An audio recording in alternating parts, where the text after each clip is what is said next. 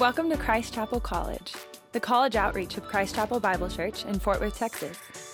We hope everyone experiences what Jesus calls abundant life. So we unapologetically point to Him as the source of life and joy. If you're a college student in the Fort Worth area, we'd be stoked to connect with you. Find out more at christchapelcollege.org and on Instagram at Christ Chapel College.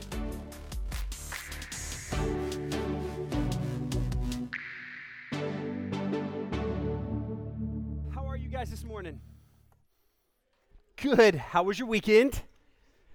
Good. Mine too. Thanks. It was good. It was busy. We've got a bunch of ministry stuff going on this weekend, and so I missed my son's soccer game yesterday because I had a ministry commitment.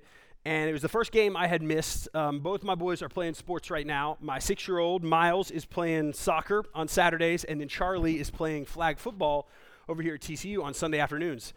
And one of the things that we are really trying to instill in our boys is really character stuff, right? Like what it means, ultimately just what does it mean to be a human and a man. But really what we talk about is, man, what it looks like to be a Fuquay boy.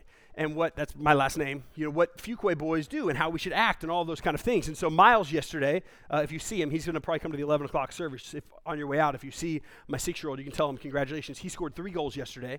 It's a big deal. Yep, it's a big deal. The other team scored 0. There was a game a couple weeks ago. He scored 5 goals. He will play soccer one day. It's done. It's a done deal. He will get full scholarships and all that kind of stuff. So we're set. This is his first season playing soccer, but I've already established his life plan for us. But here's the thing that we talk about a lot in our home, and the same is true for Charlie. I missed the game, and so yesterday afternoon, we were talking about it, and he was telling me about the goals, and every time we talk about the game, we say, awesome, man, how many goals did you score? Oh, that's so great. Or with Charlie, how many catches did you make, or how many balls did you swat down on defense, or touchdowns did you make? But then we also say, how many people did you help up? Because one of the things, especially with 6-year-old soccer is just a tornado of chaos and shins and knees and cleats. I mean, everybody just goes to the ball, and then there's just this kind of dust cloud of 6-year-olds all trying to kick the ball. And inevitably, there are just kids that constantly fall down and get trampled. And so we've talked about it. Hey, Fuquay boys, what we do, if you're a Fuquay, you're going to stop if you're playing, and your priority is no longer kicking the ball. Your priority is going to be just helping that person up. And so we have this kind of measurable, awesome, you scored 3 goals. How many people did you help up? Because one of the characteristics that we want for our boys, my wife and I, is kindness. We want our boys to be kind. Same thing with Charlie. Even flag football, every play, it doesn't matter this flag, every play somebody's going to end up on the ground. And so, Charlie, how many people did you help up during your game? To be this action step, defining a character trait in him and celebrating those things. We've got 2 more weeks in the book of James. So today and then next week, I'll close out chapter 5. Today we're going to start chapter 5 of James, and next week I'll close it out. The book of James has been this unbelievably applicable action step after action step after action step that shows the character of what the kids of God should look like. Right? It's been, hey, watch how you talk, watch, here's what wisdom looks like, here's these things you need to run from, here's what, all of these things. And what we're going to hit today is going to be a lot of the same of that. It's going to be really these 3 huge action steps that aren't just lists of things to do. They're tied to character of what it means to be a son or a daughter of our God. Right? To carry his name, what does that mean? It means these are some of the things we should step into. These are some of the things we should step out of, going back to that identity. So if you got your Bibles, turn to James chapter 5. It's towards the back. We'll put the verses up on the screen as well. But we're going to see these 3 calls to action, but also I'm going to show us in Scripture where they derive from. And here's what I mean. So we'll just unpack these 3 sections here in the verses that we're covering, which is verse 1 through 12. And in doing so, one of the most frustrating things for me is when, I hear a talk or a sermon, and I'm guilty of this myself, and we get this really clear what we're supposed to do. But I'm blurry on the how I'm supposed to do it. And for me, that's tough, right? We hear a sermon on, don't lust. Okay, great. But like how? Like I get that that's an action step. Or, we hear a sermon or we hear truth of saying, love your enemies. Cool. How do I do that? That's hard. And so what we're going to do is we're going to unpack, man, what is God's word saying here? What are these action steps that mark characters of Christ in line with the other 4 chapters that we've been in this semester? And then how do we do, where does it come from? Where's the motivation? Where's the heart to step into those things from? So let me preview. We're going to cover verses 1 through 6 is going to be kind of one action point, and then 7 through 11. And then in your Bibles, you'll see just verse 12 is just kind of the standalone, really, honestly, convicting verse that will be kind of our third action step. So section 1, chapter 5, verse 1 through 6. This is what James says. He says, "Come now, you rich, weep and howl for the miseries that are coming upon you. Your riches have rotted, and your garments are moth-eaten. Your gold and silver have corroded, and their corrosion will be evidence against you and will eat your flesh like fire. You have laid up treasure in the last days. Behold, the wages of the laborers who mowed your fields, which you kept back by fraud, are crying out against you, and the cries of the harvesters have reached the ears of the Lord of hosts. You have lived on the earth in luxury and in self-indulgence. You have fattened your heart in a day of slaughter. You have condemned and murdered the righteous person. He does not resist you." Feel good passage for the morning, right? I would love somebody to get a Christian t-shirt or Christian coffee mug that just has this, there's evidence against you that will eat your flesh like fire. That will be a great t-shirt in a Christian bookstore one day. Okay, so here's what we see. James is coming in obviously really hot here at the beginning of chapter 5. There is a tone that James is writing, and he has shifted his audience, right? Last week, if you remember, the end of chapter 4, Zach preached it up here, and Zach talked about, if you remember where that chapter ended, kind of this hollow path and this kind of full path, right? And he talked about this hollow path, and if you remember, it was kind of this preventative warning for trying to steer your own life, not really caring about God's will, trying to build a profit, and you just want to go your way and you want to build your kingdom. And so chapter 4 ended with kind of this caution, right? It was a cautionary, don't go that way. That way is hollow. You're going to go that way and you're going to wind up, grown up and old with all of these things that then just dissolve, and it's going to be hollow for you. And so we saw this at the end of chapter 4. Now, right, James is now kind of the other side of the coin, right? He wants to point out, if that was the warning at the end of chapter 4, don't go down that path, don't go down the path. Now he has shifted his audience to those who have already, that ship has sailed, right? He's saying, guys, don't do that. Don't live this life. Don't build your own kingdoms all about you and itself. It's all going to dissolve. And then he shifts clearly his audience to those who have done just that. And they've lived a life of deceit, and they've built their own stuff, and they're wealthy, and they've got riches, and they've abused people. And he's saying, you guys are out of bounds. And so it's kind of two sides of the coin, right? The caution here is that, hey, it's already gone. And so there's this conviction here. He says in verse 1, "Come now, you rich, weep and howl for the miseries that are coming upon you." His condemnation mirrors the challenge that he puts before what I would say younger believers at the end of chapter 4. Chapter 4, right? Your profits, meaning your money, is what you're chasing after. If you remember chapter 4, it's a mist that vanishes, he says. Right? It's hollow, as Zach put it. And here in chapter 5, you see right there in verse 2, it's riches that are rotted, clothes that are moth-eaten. They vanish, they go away. He's mirroring these two things in God's word. He's warning people who it's not too late for, and he's saying, you guys, God's judgment is imminent on you. It's imminent. Behold, the wages of the laborer who mowed your fields, which you kept back by fraud, are crying out against you. And so I think it's really important. This is not just a condemnation against rich people. Don't make that mistake. It's a condemnation against dishonest, greedy people who are taking advantage, who are swindling, who are abusing other people to gain their profit. And it's this sobering condemnation that God's judgment is coming. But then look what it says in verse 5.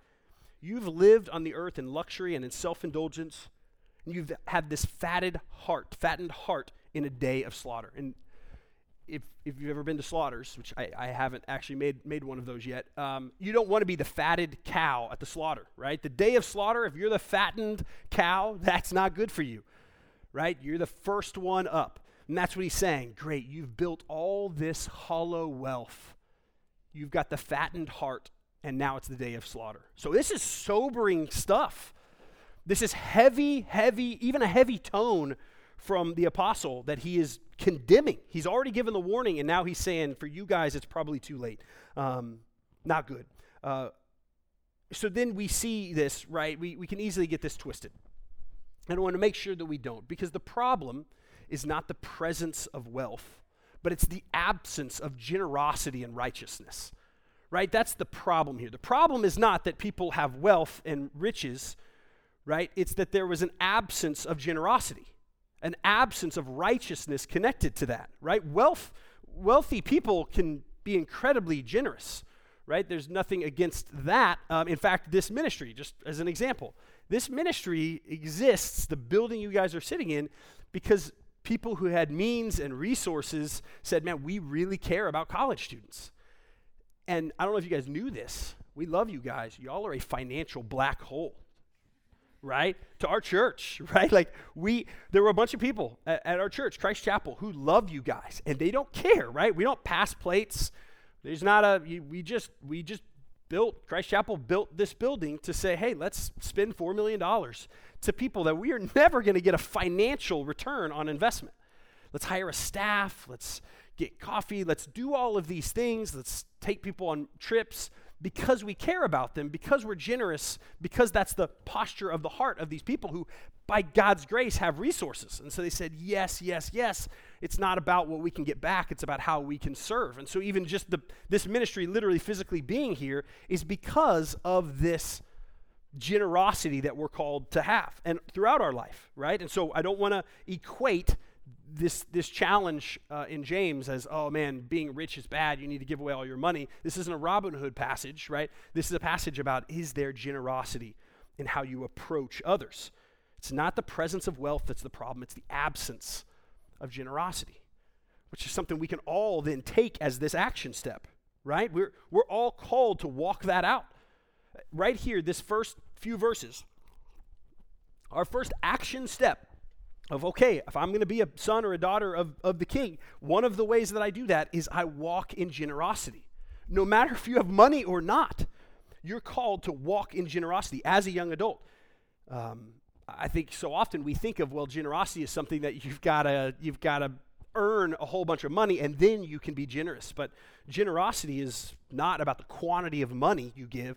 It's about a posture and a perspective of how you see other people and how you have a heart to help them, right? It's a posture and a perspective. You don't have to have resources. We can discern from James that we are called to be generous, but to be generous, remember I said I'm not just going to give you a what without a how. We're called to be generous from righteousness. So action step one, we see God's word calls us to generosity from righteousness. We're not just benevolent for the sake of benevolent and look how great we are and look at the tax write-off we get and people will think well of us. We're generous because if we're his kids, if we're followers of Christ, if we're followers of his word, then we say, man, we want to do what is right.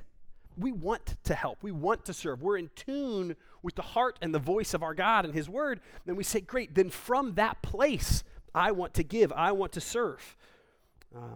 If you, or really when you, get the opportunity to gain power or money or influence by means that are not right, not righteous, which you have those opportunities all the time, to cut corners. If you're in school, there are ways that you can advance and get the grades you need and get the things that you need and cut corners and not do it the way that is right and righteous and honoring to God. And here James is saying, be really careful of that. Don't do that. Don't go that way. But instead, be generous from this righteousness that God is bringing about in you if you're a follower of Christ. This starts while you're young too, right? So if you're a young adult in this room, and this starts now, right? This becomes a muscle, a tendency now. And it doesn't just have to do with money either. Obviously, James is talking about money at the end of chapter 4 with these guys who are all about focused on making profits and here to the rich. But this is about generosity with time, right? It's not just how you spend your money, your perspective on helping others financially. It's also about, man, how do you spend your time? Is your time spent focusing on just you and how you can continue to advance what you want and what you feel like you need and to accomplish things for you, it's a different way that you see time. And really take an inventory. Make this an action step that you really apply today to say, okay, I'm going to really evaluate how I spend my time, and I'm going to find places where I can be generous with my time. I can serve other people. I can step into serving. We literally have a ministry here that we love help serving. We have a card that says serve. You can fill that out. But there's all kinds of great areas. It doesn't even have to be a vocational ministry, right? It could just be a guy that you know or a girl that you know who just needs friends. And it doesn't come natural for them. And maybe it doesn't come natural for you to connect with that person. And you think, well, somebody else can be generous to that person, and you're missing an opportunity to be generous with your time and love somebody and give them the time of day, right? To give attention to people and relationships. And just follow Jesus. My encouragement to you is to follow Jesus and let him lead your generosity in that and being open-handed. Remember, generosity is not about money. It's about a posture and a perspective of how you see, Lord, this is yours. Anything I have, my gifts, my time, my resources, God, I'm yours. And if I'm yours, Lord, would you show me where I could be generous?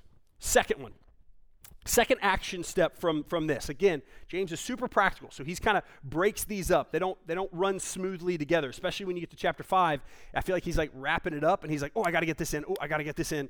And so he totally changes his tune now, which is good, because I've felt uncomfortable the first 6 verses because I felt like he was mean, honestly. So verse 7 through 11, here's what God's word says. Be patient. So he's changing his audience. He's changing his tone from yelling at these greedy people to now he's clearly talking to a different audience. Be patient, therefore, brothers, until the coming of the Lord.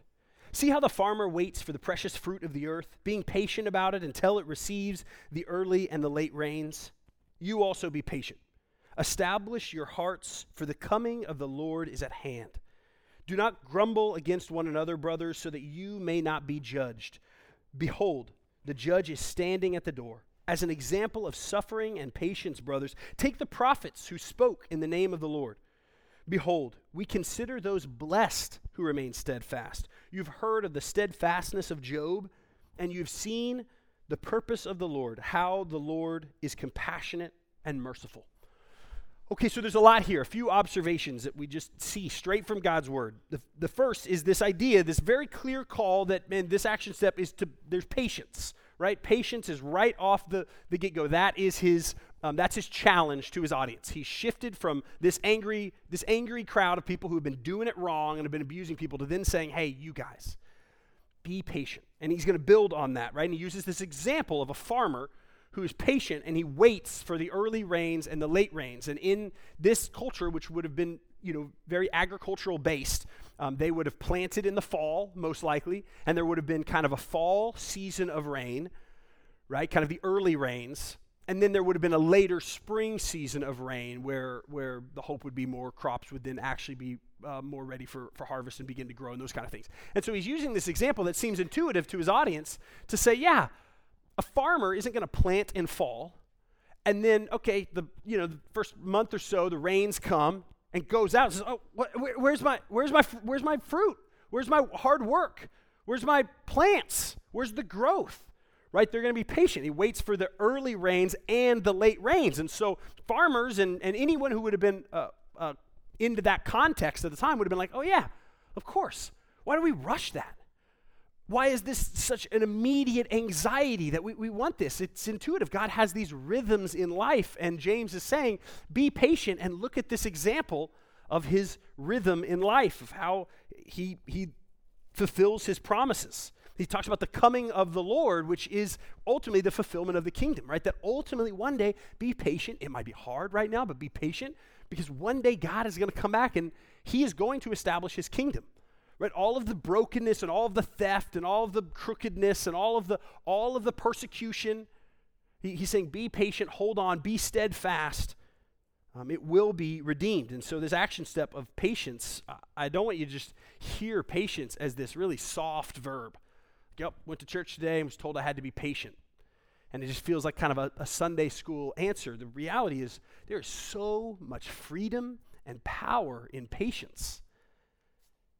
Man, if I could step into this, I mean, the power and freedom of patience it changes how I navigate relationships, right? All of a sudden, if I'm really walking in this kind of patience, which we'll talk about how here in a second, but if I'm living out that what of being patient, the way that I see the relationships around me, how volatile, what relationship tension have you had that wasn't rooted in some sort of disconnect, some sort of this person's not getting it, this person's not doing it, this person did that again, this person isn't, right? Like it's tied to this idea of there's an immediate issue now that I want to be resolved, right?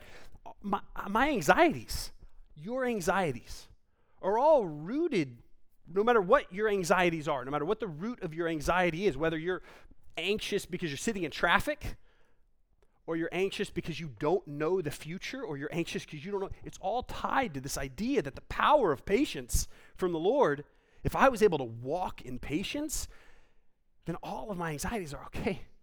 I'm going to wait for the late rains. The early rains have come, God, but what if, and what about this, and I don't know, and I'm scared, and there's nervousness, and what if I fail, and what if this doesn't work out, and what if I'm alone, and whatever the source of that anxiety is, to say, I trust you, I'm going to be patient, I'm going to wait. God, you're going to keep working. Patience is not a soft challenge.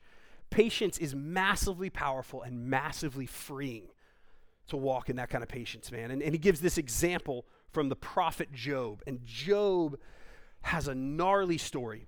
Job was a prophet of God who functionally, the devil and God are having a conversation, and they're like, man, God's like, man, Job's awesome.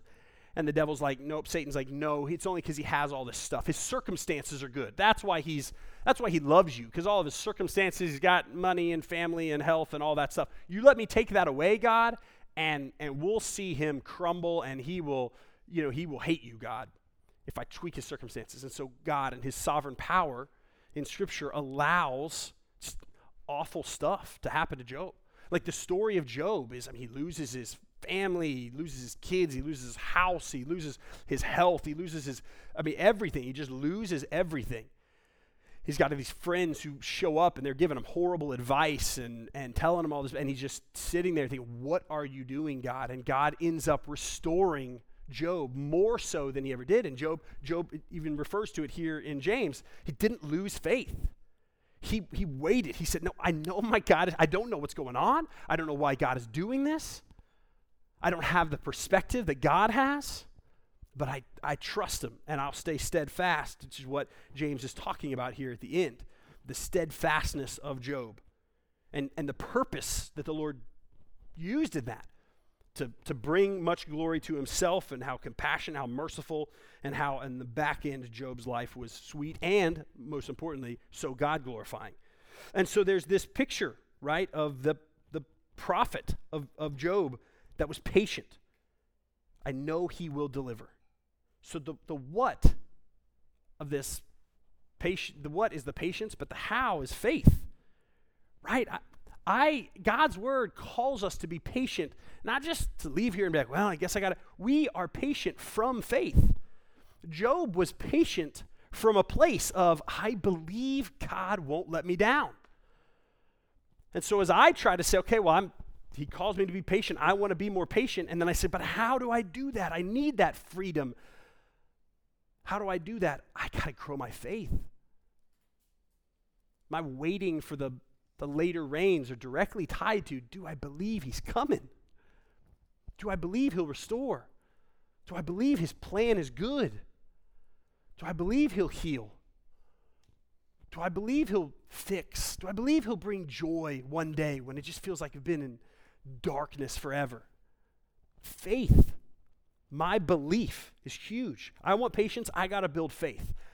So if I want to build faith, I got to be in God's word, right? How am I going to know how good he is and what his promises are that I should be trusting if I'm not in God's word? So if you say, man, okay, I want to build faith, how do I do that? You got to get in God's word. You got to here are the promises. Here's who I am. Here's what I'm coming back to do. Here's what I will do now in the already of your life, and then also the not yet, the things that will still come in the later seasons of your life as well. Do you trust me, son? Do you trust me, daughter? You've got to be in God's word if we want to build our faith. And then also, we've got to personally walk that out.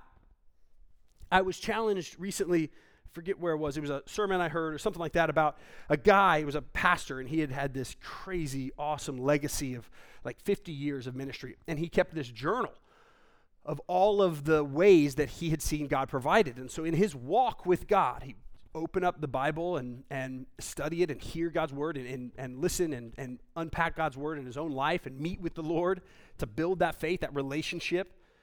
We're not going to have faith with somebody we don't know without a relationship. But then he had this journal, and he would just write down for like 50 years, like ways that God would show up. Just, man, God did this, and prayers, and then ways that God would show up, and prayers that would go unanswered in his kind of prayer journal for years and years, and then he'd see God answer it. And I just thought, God, that's awesome. I mean, what a tool, what a resource that would be if I could just, in those times where I'm like, man, I don't know, is he going to come through for me? To go back and look at, wow, look what he did here, look what he did there, look what he did there, look what I'm still waiting on, but I know his track record is good. So real practically, you want to build faith, and from that place have patience, be in God's word, and be in a personal relationship with God. Get a journal, get a notes on your phone app. Just be like, here are cool things I've seen God do in my life. So when you feel like you're in a desert and you feel like you don't see where God is and your faith is waning, you can look back and say, no, this is the character of God. This is what he's done. Real practical here. Last action step James gives us in this section is this. It's just one verse, but man, it is convicting, for me at least. Maybe not you. Maybe you've arrived. Verse 12. But above all, my brothers, do not swear either by heaven or by earth or by any other oath, but let your yes be yes and your no be no, so that you may not fall under condemnation. Here's what is happening here. The do not swear is not a cussing thing, right? The do not swear is a reference to making promises, right? It's this oath. It's almost verbatim what Jesus says to his followers in Matthew 5:34, right? It's this idea of, hey, don't make these promises, don't make these oaths and swear, my word is good for it, or I promise this will happen. Don't do that flippantly, right? There's clearly an issue here in James that he's writing to 2,000 years ago when this is written to its original audience. He's clearly addressing an issue where he's seeing people in this culture, in this time, who are saying they'll fulfill a commitment or a contract or a debt to another, and they're not following through on that promise. And so he's obviously addressing something, and James is making it a big deal, right? This isn't like he's not trying to bury the lead here. He says, but above all, right? He's going through this laundry list of, hey, do this and be patient. And he's like, and above all, definitely don't forget this one. And just one mic drop challenge and sentence: don't make promises that you're not going to fulfill. It's really important for James, and he wants to make sure it doesn't just get lost in the laundry list of other challenges he's putting. And I could imagine how detrimental it would have been for the message of Christ 2,000 years ago, as the church is expanding for the first time. The Holy Spirit is changing people's lives and sweeping at that time the Middle East region and spreading out throughout the Roman Empire and other areas. How detrimental it would have been is here you have an ambassador for Christ representing the gospel, and they're just very casually throwing out promises and commitments, not being trustworthy. It would have been devastating for this primary message of the gospel, right? People in these communities hearing about the promises of God, these eternal things, but then you hear a promise of the guy or the girl who's espousing this spiritual revival, and you look at their personal life and you're like, you don't keep your promises. You aren't trustworthy. There's no integrity there, right? If they can't be trusted to have integrity, right, in business and relationships, in the matters of the day, well, why would they be trusted with a message? Why should I trust them with a message to surrender my life to this God who will be worth it? Really detrimental. So James is highlighting this is huge. This is an issue of integrity. Letting our yes be yes and our no be no. Sticking to what we say. There's a massive application for our lives. How many people do you know who don't like Christianity, and they don't like Christianity because of Christians? And I would argue just about all of them that I know, friends I have in my life and people in my life who I want to be friends with, and they're not there yet with me, but I'm still their friend, who don't like Christianity because we're a bunch of hypocrites. Because we say that because there's a lack of integrity, because our words don't match our actions, right? Oftentimes it's the hypocrisy of Christians who turn people off, right? So often. In my life too, right? My hypocrisy. As a pastor, a very imperfect person. And I got to be really careful, and you have to be really careful. If you're a follower of Christ, you are an ambassador. That's not something you choose. That's not something that, when you become a vocational minister or when you come up on the stage, then you have this special badge. No, Jesus makes it very clear throughout Scripture, to follow me is to go and represent me, is to go make fishers of men, is to go reach others. To be reconciled is also to be given the ministry of reconciliation to reach others. And so, man, maybe that issue of frustration with Christians and a lack of integrity at times, maybe that's not just a category you see, maybe that's you in this room, right? Maybe you're here and that has been a stumbling block for you. I love that you're here. I do. I want you to hear me say, I hate that. And it's not just them, it's me. I hate that we don't always and sometimes often represent our God well. And so if you're here and you feel this stumbling block of Christian hypocrisy and your yes isn't yes and you're all over the place, and man, I love you. You're not wrong, but at some point you're going to have to stop using imperfect Christians to keep you from actually having a personal relationship with a perfect God.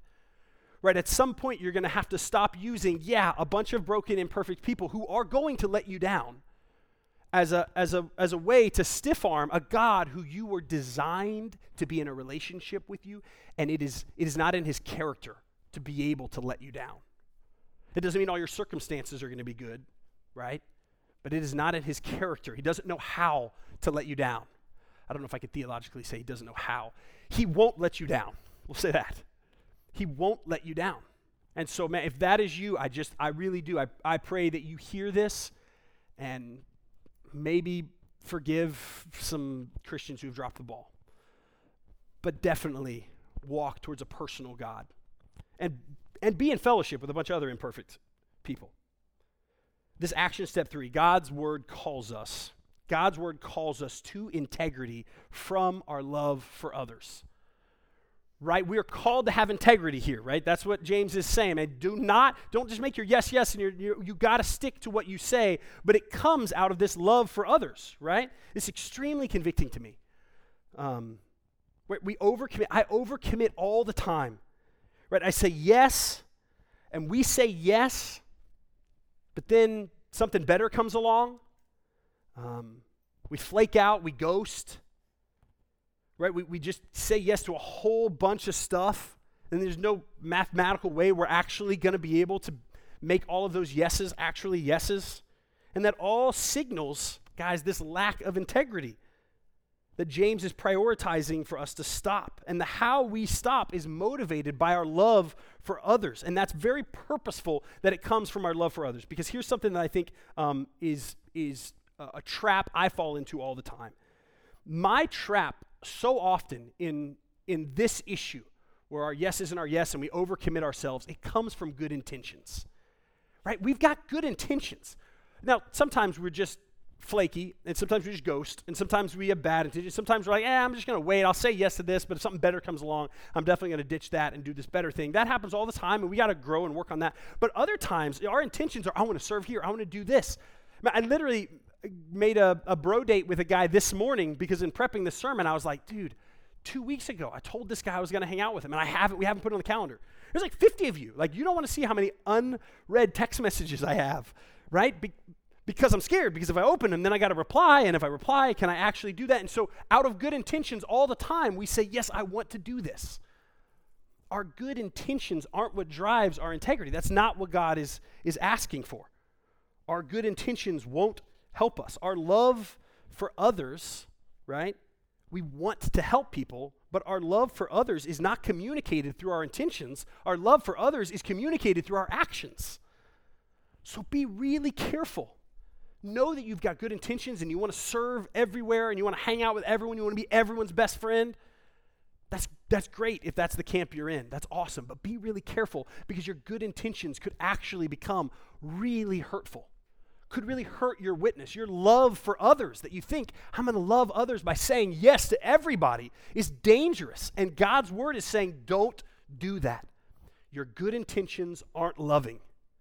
Your actions are loving. And James makes that really clear, right? James 1:22, he says, man, we are called to action, right? There should be these works with our faith.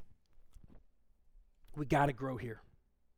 We've got to love others, and to do that, we've got to keep our integrity intact. We've got to focus on our witness. We've got to not fall into that self-deceiving trap of, but my intentions are good. We need to take God's word seriously and our witness seriously out of love for other people. Let me review real quickly what we talked about, and then we're going to land on the gospel and get back into worship. Here's what we see in these 12 verses. 12 verses from James, we see these really crazy practical stuff. Generosity, God's word calling us to generosity from righteousness, because it's the right thing to do, a posture and a perspective of how we see people and others. God's word is calling us to patience from faith. We got to keep developing our faith. And then integrity from our love for others. Here's the thing. What I talked about at the beginning of the sermon with my boys. Let's say you hear this and you're like, that's really practical. Good job, James. Good job, Bible. Way to make some really practical application points for me to walk out of here and know what the character of a Christian should be. I'm going to work on these things. I'm going to keep working on these muscles as a follower of Jesus. Here's the thing. If you are not in Christ, then all you're doing is modifying behavior. And so I want to land on this encouragement. Make sure that just like my boys, I want a character of a Fuquay boy to be kindness, because it's attached to their identity. That's who they are. I want who they are as my sons, that my sons are sons who are kind. Right? It comes from an identity. That's our dad, and he's directed us in this way, and this is how we're to grow up, and this is how we're to live, and this is how we're to treat people. I want that to come from that. But guess what? If my sons are jerks, they don't stop being my sons. I don't stop loving them, because we are bonded and nothing will separate me from loving my kids. There's nothing they could do. No amount of bad things and jerk moves Miles could do on the soccer field next Saturday or the next 20 years if he decides to just rebel and say, forget it, Dad. He will not be separate. Now, there might be tension and consequences, but my love for him, that's my son. This is what God invites us into, to be a son or a daughter of the King. Don't do these things to earn a relationship with God. The gospel is the death, burial, and resurrection of Jesus, because you can't earn a relationship with a holy and perfect God. You can't do these again. I can't do this. Our hypocrisy, our sin, our selfishness, we cannot earn it. And God knew that. Our Father knew that. And he said, but I love them and I want them to be my kids, but there is this broken chasm between us. So I will lay my son's life, the holy Son of God, who did all of this perfectly. He will die. He will raise again. And all who put their faith in Jesus, who say, yes, Christ is my hope for that relationship. I surrender my life to Christ. What we're going to celebrate tonight in baptism is people who have said, my life is not my own, my faith is in Jesus. And then, yes, they'll come out of that water and they won't be perfect. But what's happened already in their hearts is they have become connected. They're a son and a daughter, and nothing can separate that. And now, in response of that relationship, we live these action steps that God has called us. But don't walk out of here and just become better people without the gospel first being at the center of, am I his? Am I his first? Have I fully been forgiven for my sins? Not because I got cleaned up enough, but because I've surrendered my life to him. And if that's something you want to talk about more, come and find me. Come and find a staffer. Come and find somebody who you know is walking out the truth. DM us if you don't want to chat in person and just say, I want to sit and talk about how do I really know I'm in that relationship. We want to walk with you through that. It is eternal, and then everything else builds from that. Let me pray. Father, thank you for how you love us, God. Thank you for the gospel, Lord, the truth that we aren't good enough, but what the gospel says is that we don't have to be. We have to surrender our lives to you, Jesus. We have to put our faith in you. You are the perfect one. And so, God, would you continue to work that out in my friends in this room who aren't there yet. They're still searching and seeking and honestly here and impressively here at 9 o'clock on a Sunday morning, I think growing as people, but God, more than just growing as people, would be your people. So would that be the foundation? And then, God, for all of us from there, would you continue to show us the steps to walk so we might represent you, so we might walk in freedom, so we might be a good witness? God, would you give us the faith to take the next step today? We love you, we love you, we love you. Thank you for loving us first. In the name of Jesus, amen.